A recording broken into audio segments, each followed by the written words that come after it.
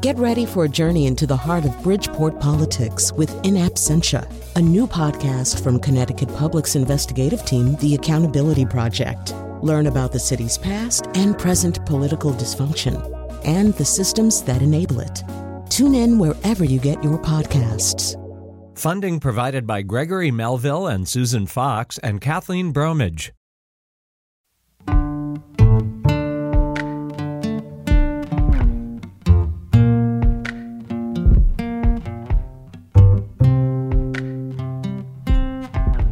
This is Where We Live on Connecticut Public. I'm Lucy Nalpathanchel.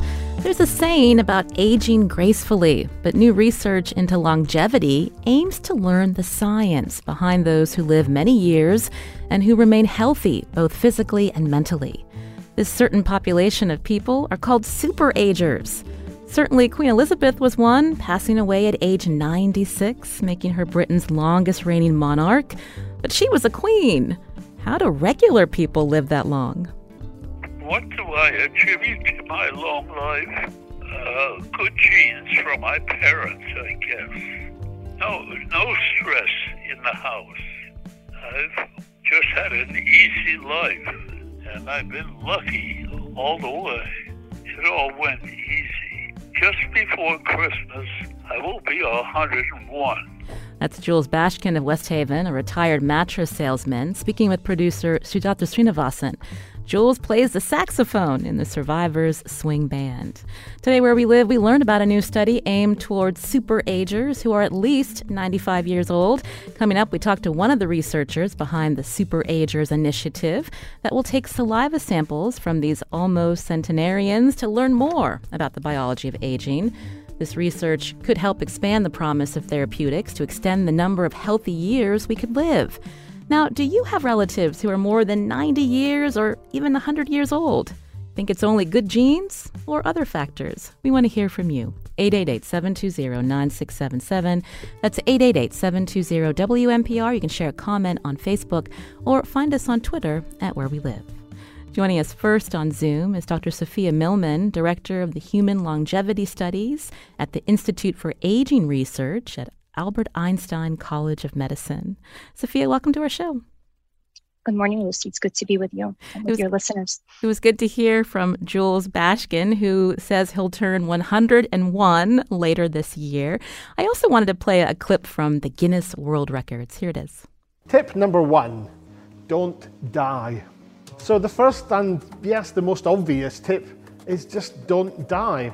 So let's just imagine that we could magically put aside all our medical conditions, and if you didn't die of a natural cause, you would be expected to live, on average, until the grand old age of, now wait for it, 8,938 years. Dr. Millman, I'm wondering if you can respond to that clip. In reality, when we think about the human lifespan, what's more on average?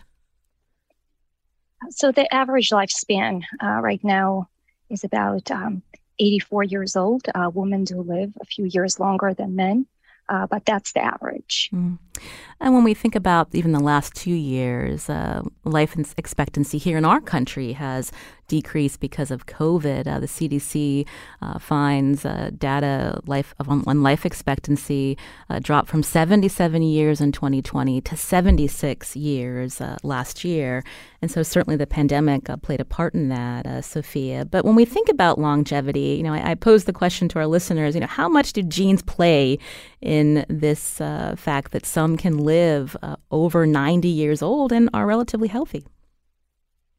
So there's rather good evidence from our research and from many other researchers. The genes play a significant role in defining longevity, and particularly in defining exceptional longevity. So we know that the lifespan is influenced by genetics.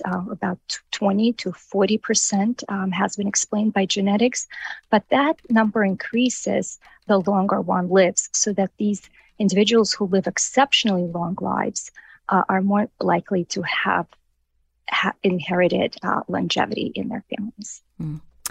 Many of our listeners have heard about these so-called blue zones, that there are parts of the world where people live longer than others. Some of them include in Okinawa in Japan, Sardinia in Italy. And so I wanted you to talk about that when we think about, some of the factors that researchers have found that, certain areas of where people live, they tend to live longer, healthier lives. Sophia. So that is absolutely true. There are certain areas around the world that have greater numbers of long-living individuals compared to others. Now, I'd say the jury's still out as to why those areas are more conducive to longer living individuals, whether it is environmental or maybe the lack of certain environmental stressors, or whether it is genetic, because many individuals in those areas are relatively isolated or have been isolated for decades. And so I think we still need to understand specifically what it is, environmental, genetic, or likely a combination of both that are contributing to their longevity. Again, you can join us 888-720-9677 or find us on Facebook and Twitter at Where We Live. Jonathan is calling in. I understand your grandmother fits the bill as a super ager, Jonathan? Yes, my grandmother, 98 years old, 98 years young, and she, hasn't exercised a day in her life, ate, American mid-century diet of canned foods and other processed foods, and yet, here she is at age 98. So, and she has some folks in her family who lived very old. So I tend to think that it has a lot to do with genetics. So, Jonathan, you think you'll make it to the upper 90s like your grandmother? I can only hope. Yeah. Well, thank you for sharing that with us. Again, you can join us, 888-720-9677. It was interesting, Sophia, that you talked about, her lifestyle, and it wasn't like she was eating, only healthy food. And so it is interesting when people think about, what it takes to live a long and healthy life. We think about diet at number one, but also you talked about environment. Yeah, so that was very interesting what Jonathan has said. And we have found in one of our studies that our long-living centenarians did not practice a healthier lifestyle compared to their peers. So they were no less likely to smoke, no less likely to consume alcohol, and were not more likely to exercise, which was in some ways surprising to us, but perhaps not, because we do think genetics have a lot to do with it. That said, we think those individuals achieved longevity not because of their environment, right, but in spite of it. So despite not practicing a healthy lifestyle, they were able to live long lives, again, likely due to the protective effect of some of the genes that they possess.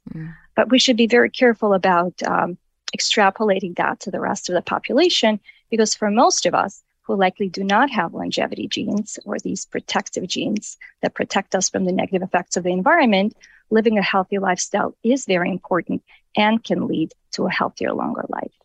Well, one of the reasons we're talking with you today is you're the principal investigator of a new study called Super Agers. It's being funded through the American Federation of Aging Research. So tell us about it and what you're trying to get at the root when we think about in terms of aging well. Because of some of the prior work that was done by us and many other investigators, and the strong evidence in favor of genetics contributing to healthy longevity, we launched the study in a collaboration with American Federation for Aging Research in order to expand the number of super agers that we can learn from. Anytime you do a genetic study, you really need large numbers of individuals in order to identify those super ager genes. And that's really the goal of the study, is to enroll about 10,000 super agers is our goal over the next couple of years, so that we can begin to unravel the genetic contribution to healthy longevity. And I understand that you're recruiting 10,000, as you mentioned, but people age 95 or older. So what is it about that age that makes them a super ager, Sophia? So we're really interested in extremes of age, and we thought 95 would be, pretty extreme, considering the average lifespan in the United States of anywhere between 70 to 80 years. So these people are above average lifespan. And so anyone who's 95 and maintains reasonable cognitive function where they can understand what the study is about and can willingly participate, we would consider a super ager. You can join us as we talk about longevity here where we live, 888-720-9677, or find us on Facebook and Twitter at Where We Live. With me on Zoom, Dr. Sophia Millman, who's director of the Human Longevity Studies at the Albert Einstein College of Medicine's Institute for Aging Research. So we actually have a clip from one of the participants in the Super Agers study. Her name is Elaine. Let's hear a little bit from her. Most of the time I use public transportation. I enjoy going to the 92nd Street Y where I socialize with people of my own age, and I play bridge and take courses in Shakespeare or whatever they're offering that's of interest to me. I do 2 poetry classes, both on Zoom right now. I do exercise also virtually from the Y. My days are very full every day. I have a program set up. I take care of all my own financial businesses, and I have extreme support from all of my children who call me every single night. So it's good to hear from Elaine, who stays very busy, but she also talks about the relationships that she has. She said extreme support from all of her children who call her every night, Sophia. So tell us what else is common among super agers like Elaine. So we do think that having social support and social engagement is important. Other than that, they're quite varied. I'm not sure that there are other factors that define super agers. They do have longevity in their families, as we have spoken about earlier. So that's something that they often do share in common. But other than that, they're quite different people who come from different walks of life, have had different life experiences, have been exposed to different stressors. Some people in our study have lived through the war, World War II. So there isn't really a definition, I think, that would be common to all of them. When we think of aging, we do think of there are age-related diseases that are more common. And can you walk us through what some of those are, Sophia? And when we think about super agers, are they free of these particular diseases? Yeah, so I think most of the listeners will recognize the diseases that we associate with advanced age, such as cancer, heart disease, strokes, diabetes, osteoporosis, high blood pressure. So these are conditions that become much more prevalent as an individual ages. What's remarkable about super agers is that many of them escape from these diseases altogether, but if they don't, they delay the onset of these diseases by as much as 20 to 30 years. And of course, an important one is Alzheimer's disease and cognitive decline that the super agers also delay by just as many decades. And so even if they don't escape from these diseases, being able to delay them by as much as 2 decades is really advantageous to their quality of life. We're hearing from another listener, Brian, calling in from Southampton. Brian, tell us about some of your relatives who are super agers or getting close.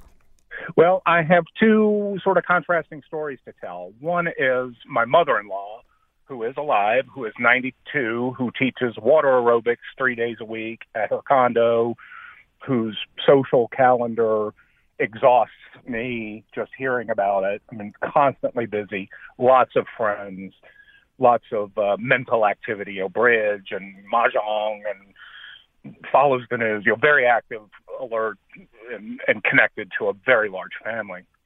The other story I have to tell is my paternal grandfather, who lived very late in life, very long. He's died now. But during his life, I'm going to say he appeared to do everything in his power to not live long, meaning all the smoking, drinking too much, was not a very social person, no exercise that I know of, and yet lived almost to 90, died right before he was 90 years old. So I'm looking at these two stories that seem to have nothing in common except for the outcome. Right. Well, Brian, thank you for telling us about your relatives. It's interesting to hear that perspective, Sophia. And when I mentioned that super-ager study, so this was Brian's mother-in-law, who is 92, but you're also going to be, I think, recruiting the children of super-agers. So tell us more about that. Right. So because we're really interested in factors that are inherited, we're very much focused on the children of these super-agers as well, because we believe many of them have likely inherited their genes, the protective genes or the super-ager genes from their parents. And so in addition to enrolling the super-agers in our study, we will also invite other children to participate, as well as the spouses of the children who may not have longevity in their family. But it is important for us to study the full spectrum of aging.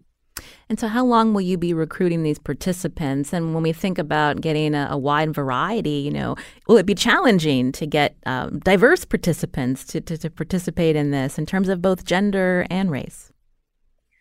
Right. So that's a very important question. We're planning to have the study go on for about 3 years. We'll be launching in late October.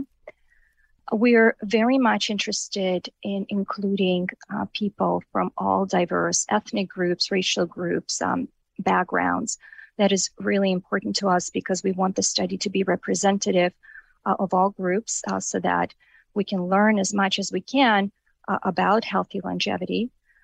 And, in terms of representation of the different genders, we are going to recruit men and women, although we recognize that among the super-agers, we're much more likely to recruit women than men because of the longer lifespans that women have.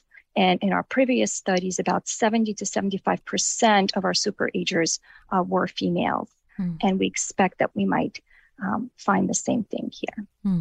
Except for in Sardinia, right? I believe the men were ones that lived longer than the women, but definitely interesting, again, to hear when we think about our country and life expectancy, Sophia. So listeners are probably interested in how they're going to enroll. So can you tell us where they can go? Absolutely.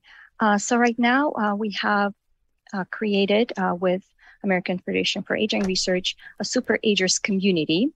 And the website for that is www.afar.org/super-agers. So listeners who are interested can go on that website and learn more about super-agers and about what the study will entail. And in late October, when the study launches, there will be a link to enroll in the study. And if individuals are interested in learning more, they'll be able to do so there. And what the study will entail is a collection of basic medical information from the individual, information about their environment, their experiences in life. And then we will also mail them a saliva kit to their home so they can just swab their cheek or give us a saliva sample and mail back the kit. And we will use that saliva to extract DNA that we will then use to study super-ager genes. And all the information that we collect, including the genetic information, the personal health information, will be kept secure under very tight regulatory security. So it will not be released. Coming up, we're going to be talking about the role of wellness to help people achieve longevity. Before we head to break, though, Dr. Sophia Millman, I'm wondering, when we think about superager genes, when we think about the process of aging, what can you tell us about these particular genes that help some able to, live longer and remain healthy?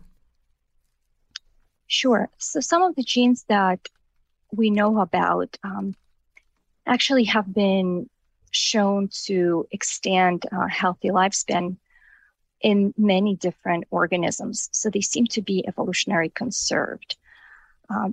The same set of genes that extend the life of worms and fruit flies and mice are very likely to also play a role in human longevity. And some of the genes that have been identified are specifically related to the growth hormone and insulin pathway. And despite what some in today's world may say, what research has shown is that actually having less growth hormone in older individuals promotes healthier and longer life. And we think that's because you shift energy away from growth, which becomes much less important when you're already a full-grown adult, towards maintenance and repair, which are processes that allow one to maintain good health as one ages. You're hearing Dr. Sophia Millman here where we live, director of the Human Longevity Studies at the Einstein Institute for Aging Research in New York. She's the principal investigator of this new study we've been talking about on superagers. They're recruiting 10,000 people ages 95 and older. Now, coming up, we're going to continue talking about longevity, and we'd love to hear from you. Do you have loved ones in their 90s or even over 100?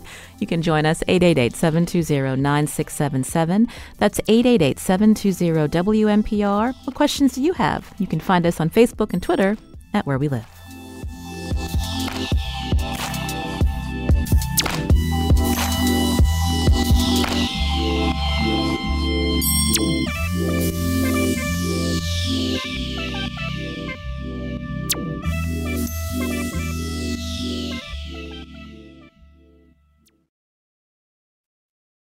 Support for this podcast comes from Hartford Healthcare.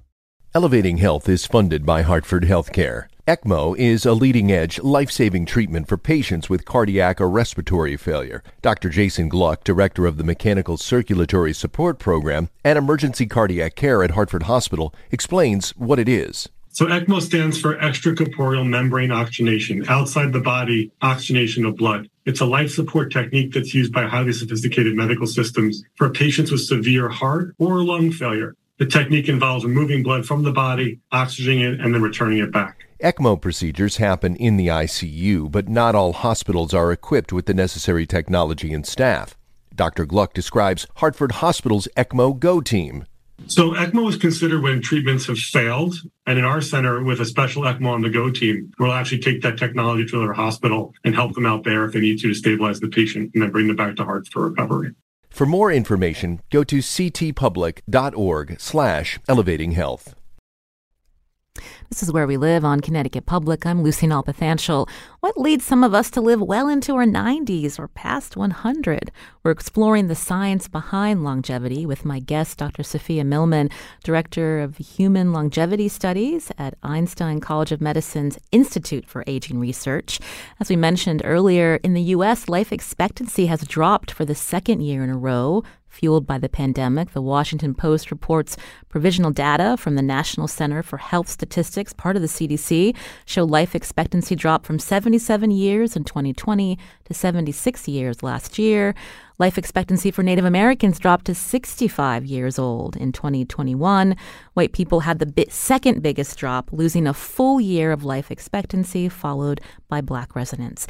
Now, helping people live longer, healthier lives goes beyond treating disease. My next guest focuses on improving wellness outcomes. UConn Health's Dr. Patrick Call from the Center on Aging co-authored an analysis of Medicare's annual wellness visits that were first instituted about 10 years ago. Call and his fellow authors found that one-size-fits-all approach needs an upgrade. Dr. Patrick Call again joins us, Medical Director for Senior Health at UConn Health. He's on Zoom with us. Welcome to the show, Patrick. Patrick, can you hear us? Oh, it looks like Patrick is having trouble hearing us. Oh, are you there now?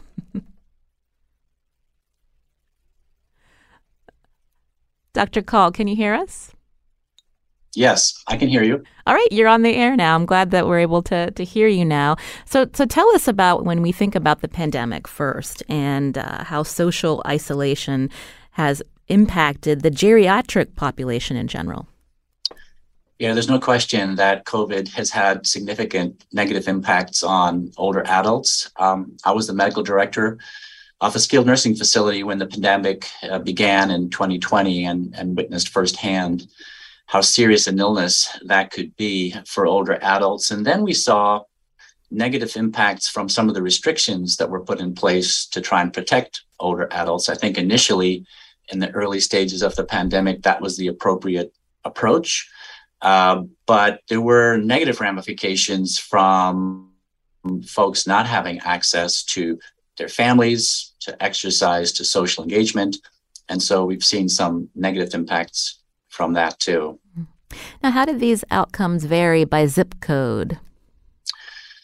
So life expectancy, you talked earlier about life expectancy, and I think it's important to point out that pre the COVID pandemic, that life expectancy for people over 65 has been increasing quite dramatically over the last 40 or 50 years by about 3 years every decade.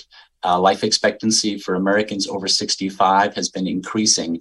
Now, that hasn't been a uniform increase in life expectancy. And there's no question that various socioeconomic determinants of health also have a major impact on life expectancy. And as you point out, as per zip codes, it's true that certain parts of the country where you have higher concentrations of low income folks, that can have a significant impact on their health and ultimately on their life expectancy. Mm. You're a geriatric medicine physician, so we heard from Elaine, who's participating in the Super Ager study, and she talked a lot about all the activities that she was doing and that connection she still has with her children. And so I wanted you to talk more about that in relation to what you see with your patients, the fact that people who are more isolated, how that impacts them long term.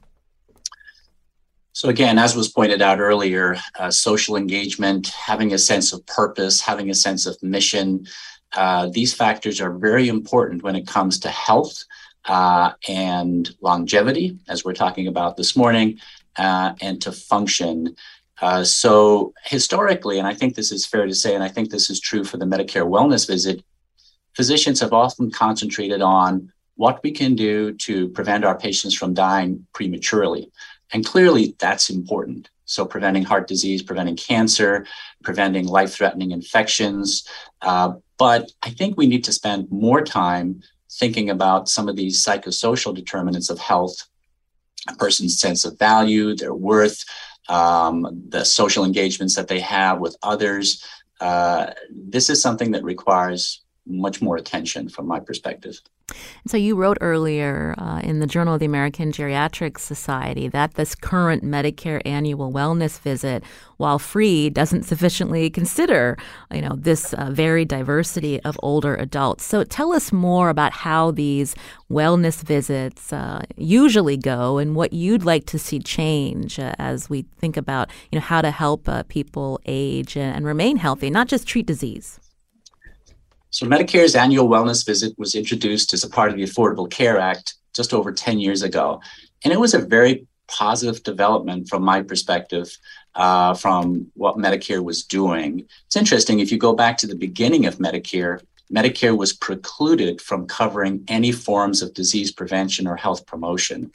Medicare now pays for a lot of different interventions that would be considered preventing disease or preventing illnesses. And the Medicare wellness visit, which was introduced 10 years ago, concentrates for people over 65 to spend time with their healthcare provider, to concentrate on what they can do and what they shouldn't do to promote good health. There are required elements that a healthcare provider has to cover. And as we pointed out in our paper, most of what is in there is good, but we believe that there is the need to expand the content of the wellness visit to customize it a little bit more to the patient's needs. So right now it's a one-size-fits-all visit, whether you're 65 and healthy or 95 and maybe dealing with a lot of chronic disability and disease. It's the same set of requirements that have to be covered. Mm. So when we think about changing how these visits are structured, that starts with the primary care physician, who are also under time constraints. And so I'm wondering if you can talk more about that. Yeah, that's a fair comment. And I think, if there's going to be an effort to retool these visits to primarily better meet the needs of patients, I think some consideration also has to be given to how they best work for the providers that are giving this service. Many primary care providers are very, very busy taking care of the diseases and illnesses that patients have. And so carving time out of their day to concentrate on wellness, they want to do it. We very much want to do this with our patients, but it can sometimes be a challenge to fit it into a busy day. I believe that there are other members of the healthcare team who currently can participate and collect information and actually provide guidance for patients. It doesn't have to be the primary care physician that's spending all of their time on this particular intervention. But yes, I think their input is important as we might look at how we can improve these visits. You're hearing Dr. Patrick Call, Medical Director for Senior Health at UConn Health, as we talk about aging well and the importance of wellness outcomes, not just focusing on disease, but in ways to prevent and then help people have a better outcome as they age. I'm wondering, Dr. Call, if you've seen many patients who are 95 and older, and what habits or even environment are they living in that you see some commonalities, if at all? Yes, in our practice, we have many patients in their 90s and quite a few patients in their 100s. Since I entered medical practice 35 years ago, I've seen a huge increase in the number of patients that I'm seeing who are in their 90s and in their 100s. And as was pointed out earlier, there's a great deal of variation in terms of why those patients have lived as long as they have.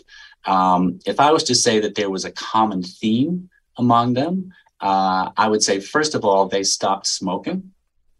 In that cohort of people who are now in their 90s, smoking when they were younger was much more common than it is now.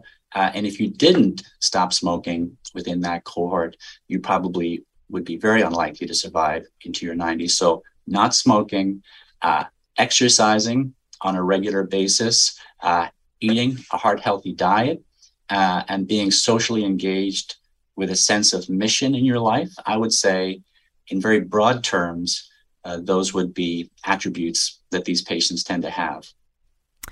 Ailey on Facebook shared this comment.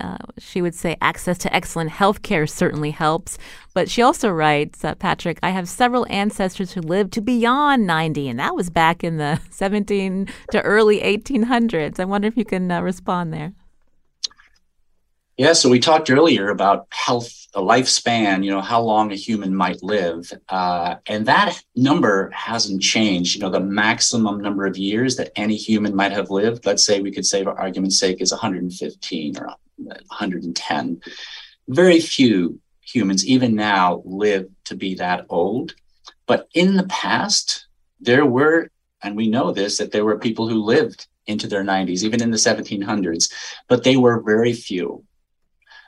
They were much rarer than is the case now. The demographics are very clear that we have so many more people living into their 80s and 90s than was the case 50, 100, or 150 years ago. And I would just point out that, we're talking about longevity, which I think is very important. But my patients, when I ask them about this, They will say, of course, I would like to live a long life, but I don't want to be a burden. I don't want to be disabled at the end of my life. And if that is the cost I have to pay to live to be an extreme old age, then I don't want that. Wow. And how do you respond when they share that with you? I understand what they're saying completely. And I think this is where, as part of our wellness approach to patients, we need to think more about what can be done to maximize function and independence. And I would say that probably the most important aspect of that recommendation from my perspective is to talk to my patients about the importance of exercise. So my patients who are older may have a variety of illnesses and diseases, and sometimes that can lead to decreased mobility, trouble getting up and moving around, even simple things like getting out of a chair or getting out of bed. So I tell my patients who are not at that level of disability now that they can prevent that from happening, but they have to take an active role. They have to concentrate on exercise, and particularly muscle strengthening exercises. We lose muscle mass with increasing age, but there's a lot that you can do to preserve that muscle function and to preserve that function with regards to mobility so that you're able to get up and move around by yourself. You don't need help, and you can be, this most important word for older adults, you can be independent. Again, that's Dr. Patrick Call, Medical Director for Senior Health at UConn Health. Dr. Sophia Millman is still with us, who's a principal investigator in this Super Agers study that we learned about. Lily from Griswold has a question related to that study. Lily, go ahead. Thank you. And I would like to say I really agree with all the comments that Dr. Call just made. I work in elder care. I'm just a nursing assistant, currently a nursing student. And my question is, are they, in this Super Agers study, really looking into the mental health of the Super Agers? Because my observation with the patients that I care for, the ones in their late 90s, and even the greatest, my favorite, is 100 years old and the most independent person in the building, do they look at their mental health and how happy? My observation is such people are very happy. They do have a close connection with their adult children. They read a lot. And overall, they do live without stress and fear. And I also observed that one such lady who is about 94 had a fall and did break a hip. It's like the fourth time in her life she's done that. And she's recovering quickly again with willpower and strength of mind. So I just wonder if this is something they're giving consideration in the study. Thank you for that question and for sharing that with us, Lily. Sophia, can you respond? Sure. Thank you for raising that, Lily. And there certainly have been studies in Super Agers that have shown that they have a more positive outlook on life.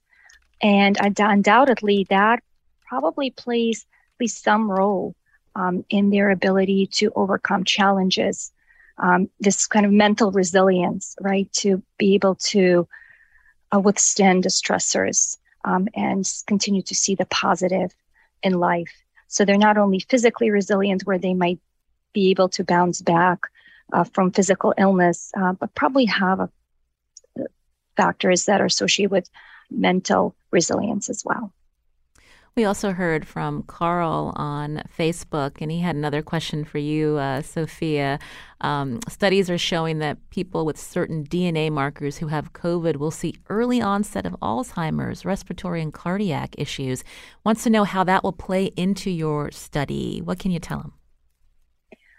So I think we still have a lot to learn about the impact, the long-term impact of COVID. And there are a lot of researchers who are looking into that. In our study, we will be gathering information on whether individuals had COVID, and hopefully we'll have more answers in the future. Again, that's Dr. Sophia Millman, Director of Human Longevity Studies at Einstein's Institute for Aging Research in New York City. Also, Dr. Patrick Call is with us, Medical Director for Senior Health at UConn Health, as we talk about longevity. Coming up after the break, we're going to continue talking with them and also talking about what biotech will be doing in relation to longevity and aging. I did want to share a comment from Ken in New Haven, who told us, I moved to Florida and learned everything about nutrition. Nutrition is really important, and so is the Bible. You can join us too, 888-720-9677, or find us on Facebook and Twitter at Where We Live.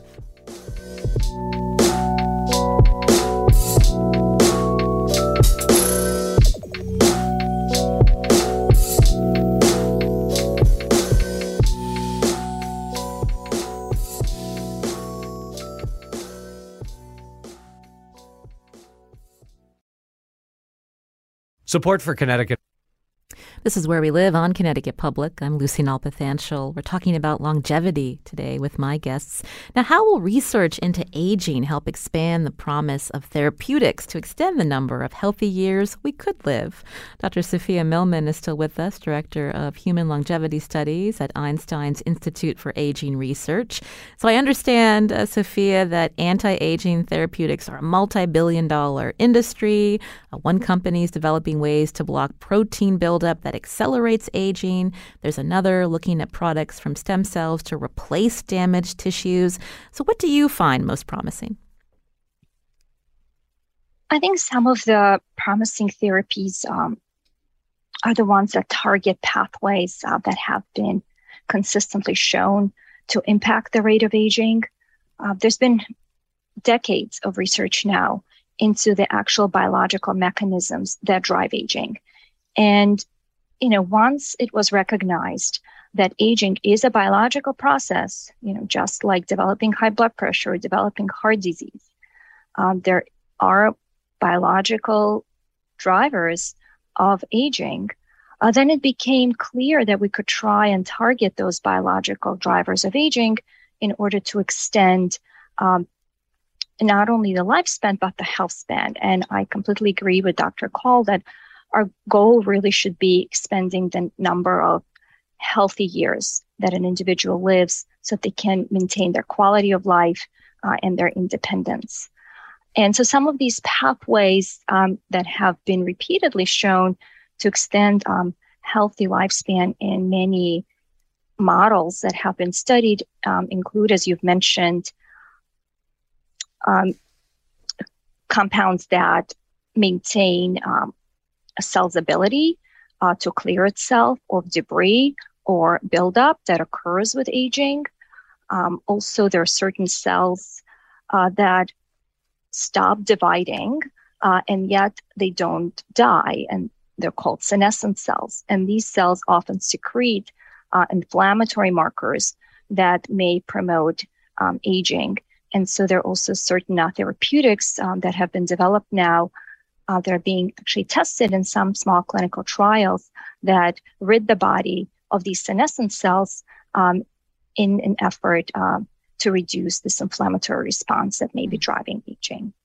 Now, when we talk about therapeutics, so one day, is it possible that we could be taking a pill that would help with some of these aging effects, like we would if we, had a particular disease and needed medicine for that? I believe so. And I think, this is real science. This is not science fiction. This is not some magic hocus pocus. Because we can identify these biological drivers of aging, that's really no different, as the biological drivers of heart disease, right? And we have medications to reduce the risk of heart disease. So there's no reason why we couldn't create therapeutics that would target those biological pathways that drive aging and delay the onset of aging and the onset of age-related diseases. But what are the barriers to that now? So the FDA, when they think about approval for drugs to treat certain diseases, aging is seen as a natural process. And so can pharmaceuticals at this point really develop drugs for aging, Sophia? So that is a very important point that you raise. The FDA currently does not have an indication to treat aging, and that has been a barrier to drug development, although many companies have pursued that anyway, with anticipation that the FDA may change course. And in reality, by targeting aging, by delaying aging, you have the ability to delay multiple diseases simultaneously, because we feel that aging is a contributor, and we have evidence for that as well, to many diseases, including heart disease, diabetes, Alzheimer's disease, dementias. And so by actually targeting the aging process itself, you can have an impact on many of these diseases simultaneously. When we think about how drugs will be developed in the future, or they're working on it now, how they'll be priced, right? Who will be able to have access to this particular medicine, as we see how pharmaceuticals price certain medications now. Yeah, that certainly will be important, and we want to ensure that everyone has equal access to these medications. And the reality is it will be advantageous for our society to provide access to these medications because, A, it will improve the quality of life and independence of older adults, and then they can continue contributing to society for many more years. So that will be an advantage to our society, to our economy. Additionally, there will be cost savings to our healthcare system because people will not be getting diseases, or they will be getting them much later in life, and hopefully deal with those chronic conditions for a shorter period than they would have otherwise. That would be a savings to the healthcare system. Now, there is a possibility of using medications that are inexpensive or currently generic for extension of healthy lifespan. And there is a study that is underway called Targeting Aging with Metformin Study, which is co-sponsored by the American Federation for Aging Research, that aims to use metformin, which is an inexpensive drug that is currently FDA approved to treat diabetes, but that has been shown to have multiple beneficial effects beyond treating diabetes. It has been shown to prevent diabetes. In some studies, it has been shown to prevent cardiovascular disease, has also been suggested to reduce the risk of cancer and possibly even cognitive decline. And so there's very active work now being done to use that medication to study to delay aging. And there is an ongoing study with metformin to actually see if it can delay frailty. Dr. Patrick Call is still with us from UConn Health. I'd love to get your perspective. We just have a couple of minutes, but when we think about longevity, biotechnology, what are your thoughts, Dr. Call? Yeah, I think it's a very exciting area of research. And as has been pointed out, so many diseases become so much more common with increasing age. And so looking at the aging process and how we can manipulate the expression of whatever those determinants are related to age definitely has the potential to have a positive impact on the outcome and incidence of age-associated diseases. I would just add, that I think this research, again, is very important, but under the current construct of disease prevention and health promotion, we've talked about these Medicare wellness visits. And so I would encourage your listeners, Lucy, who have Medicare to reach out to their primary care doctors. If you've not had a wellness visit, you're entitled to one. It's a no-cost visit. There's no copay. There's no deductible. And I would encourage you to make those appointments, get out there, talk to your healthcare providers, because there's a lot that you can do now, short of what the research might tell us works in the future. There's a lot that you can do now to maintain your health and wellness into your advanced old age. Again, that's Dr. Patrick Call, Medical Director for Senior Health at UConn Health. Thank you so much for joining us today. You're welcome. Also with us today on Zoom, Dr. Sophia Millman, Director of Human Longevity Studies at Einstein's Institute for Aging Research. We'll be sure to check in with you to learn more about superagers as that study launches. Thank you for your time today, Sophia. Thank you, Lucy. It's been a pleasure. I'm Lucy Nalpathanchel. Today's show produced by Sujata Srinivasan. Tess Terrible was on the phones today. Our technical director is Kat Pastor. We'll be back tomorrow.